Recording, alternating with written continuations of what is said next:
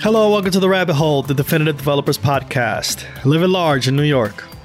I'm rabbit number one, Michael Nunez, and the other rabbit with me today, Sophie Creutz. And today we'll be talking about the ethos and pathos of open source software.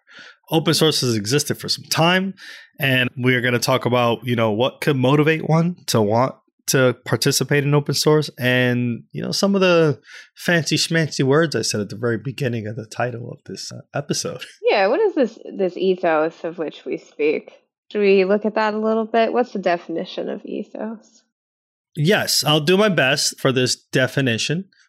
The ethos is the characteristic spirit of a culture, era, or community as manifested in its beliefs and aspirations. There you go. Yeah. So imagine like in terms of like applying that kind of definition to software, it's more like, building a community of a piece of software that you either want to use or you see that should be free for everyone.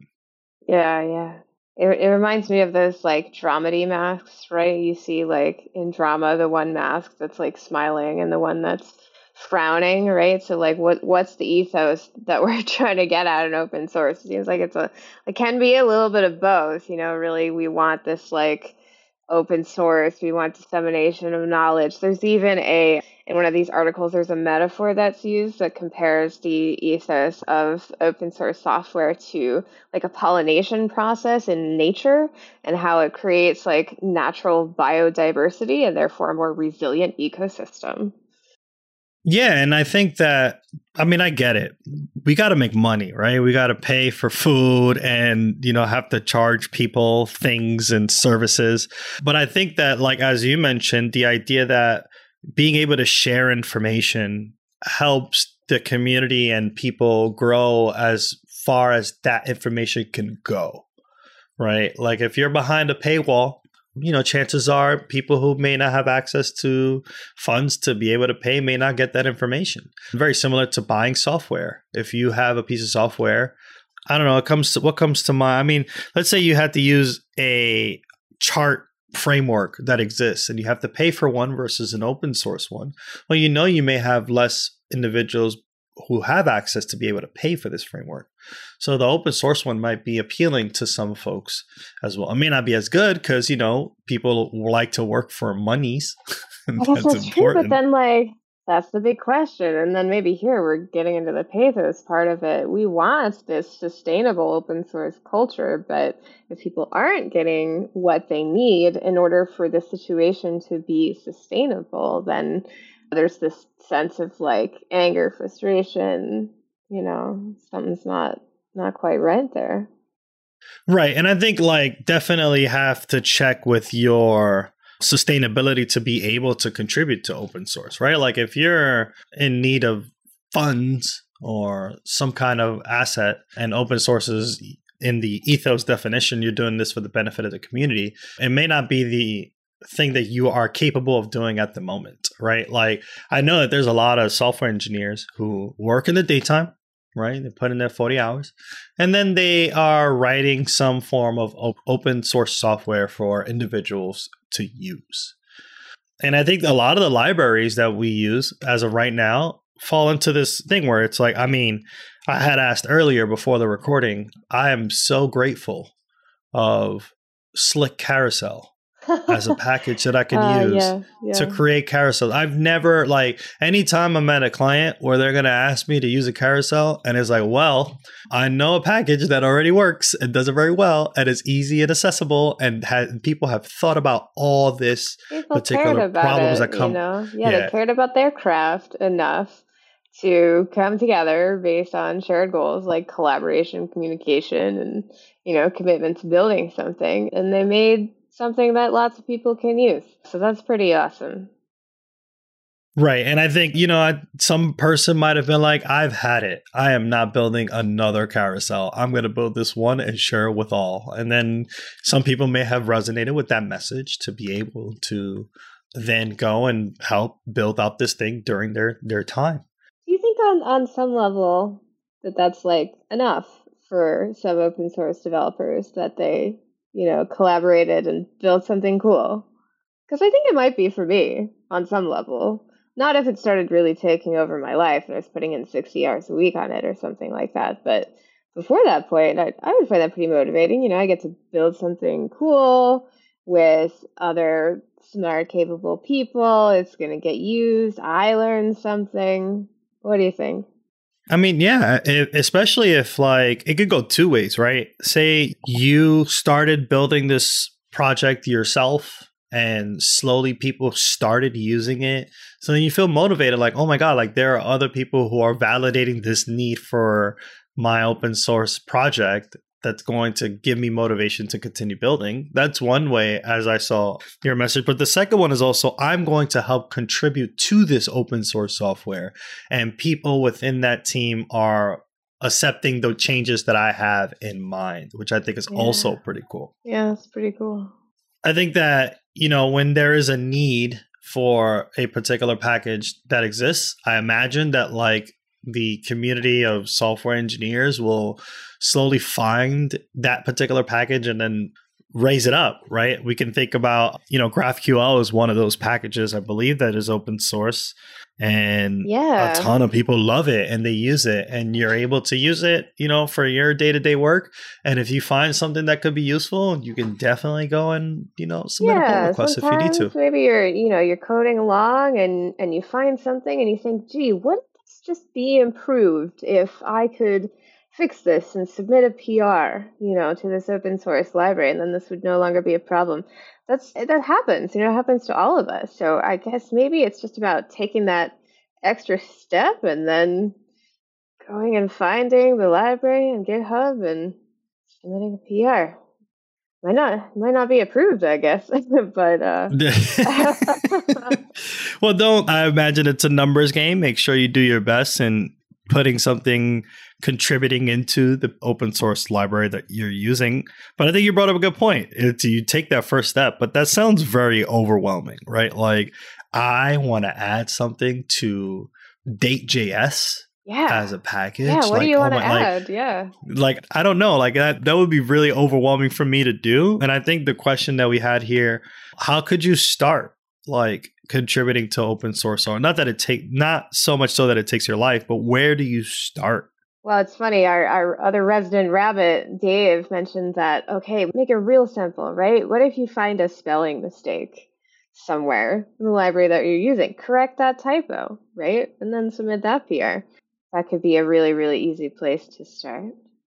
Right, because I know from my understanding, there are some open source libraries that have very interesting pull requests like templates that one may need to follow. And I think it happens when you're like, oh, I want to create a pull request. And it's like, okay, well, then make sure you follow all these things, right?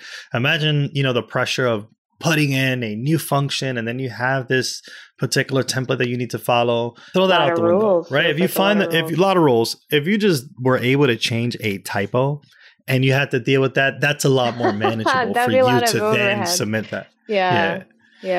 So find those typos and spelling mistakes, and you know, do your best to just get your name, and then you can brag to your friends, I guess, and be like, "Yo, I got my commit in Date.js, so and that's the package that we're using, which is great." And I imagine that that's good feelings. That's I would say the pathos of it's probably open really source. Really rewarding to actually see your code out there being used by a bunch of folks in open source.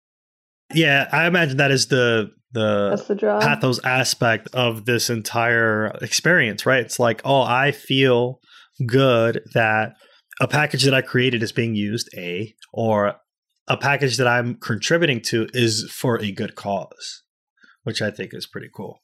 So let's say, Sophie, you found a typo, you made a pull request and it gets merged, and then you slowly build your confidence in this open source project. Loving it. And boom, you're a core contributor. Oh, wow. How'd that happen? I woke up one day and and there it was. Well, I think a core contributor may be an individual who has, deep knowledge of the code base inside and out. Backwards and forwards and upside down. Exactly. And if you started with the typo, like yeah, you breathe. Yeah. Exactly. Using the package often and changing typos when needed and ensuring that things are working as intended and then be able to extend it allows you, I would think that is the definition of a core contributor to an open source project. Yeah, I think it can take a while to get there, right? So guess I can't expect to get there overnight or anything, but just to consistently contribute, like find my place within that open source community, which is pretty compelling, really. For example, let me share another quote from literature. To summarize, the open access movement, which is what we're talking about here, open source, open access, is an attempt to use the internet as a tool for free access to research and as a platform for scholarship to be built off of and improved. Which is pretty fascinating. Reminds me of the Merrick Squire's call out to Aaron Schwartz, where he basically he was downloading articles for free, and then he got in a lot of trouble for that. So it's just this kind of tension here between information, why are these paywalls in place so that we can't get information? What sorts of barriers does that create for us and within our society that's problematic, right? And I think open source is pushing against that a little bit. Yeah, because people shouldn't have their access blocked because they don't have the monetary funds to information. Right. I think that's the idea. It's people are down, you just keep them down. Yeah. And money makes the world go round. That's true. And I think open source is there to put a stop to that or push its constraints on that particular philosophy.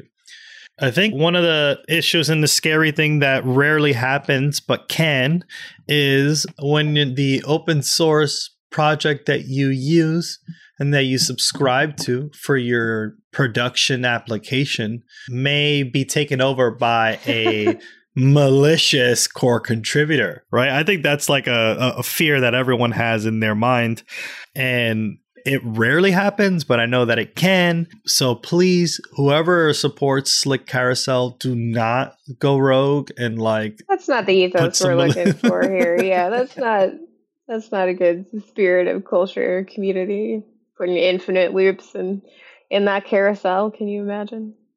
Oh my gosh. Or Zalgo text. That is the craziest thing ever. I do not want my production code to suddenly start speaking to Cthulhu. That's just not what I wanted to do at all. It's sort of objectively hilarious, but if it happened to me, I would not want that in my project.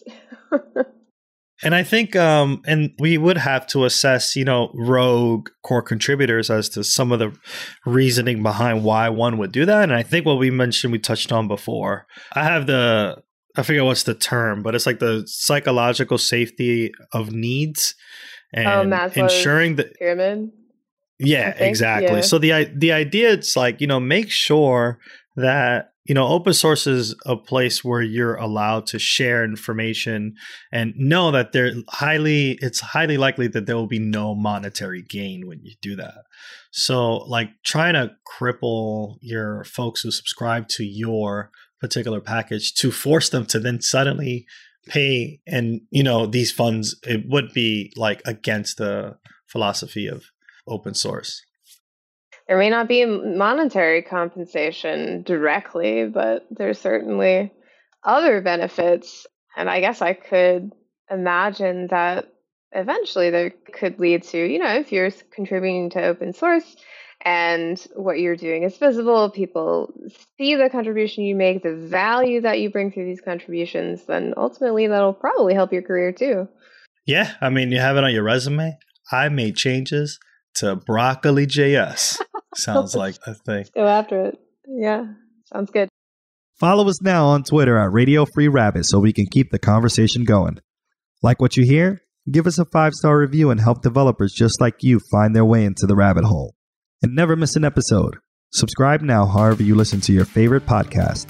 On behalf of our producer extraordinaire, William Jeffries, and my amazing co-host, Dave Anderson, and me, your host, Michael Nunez, thanks for listening to The Rabbit Hole.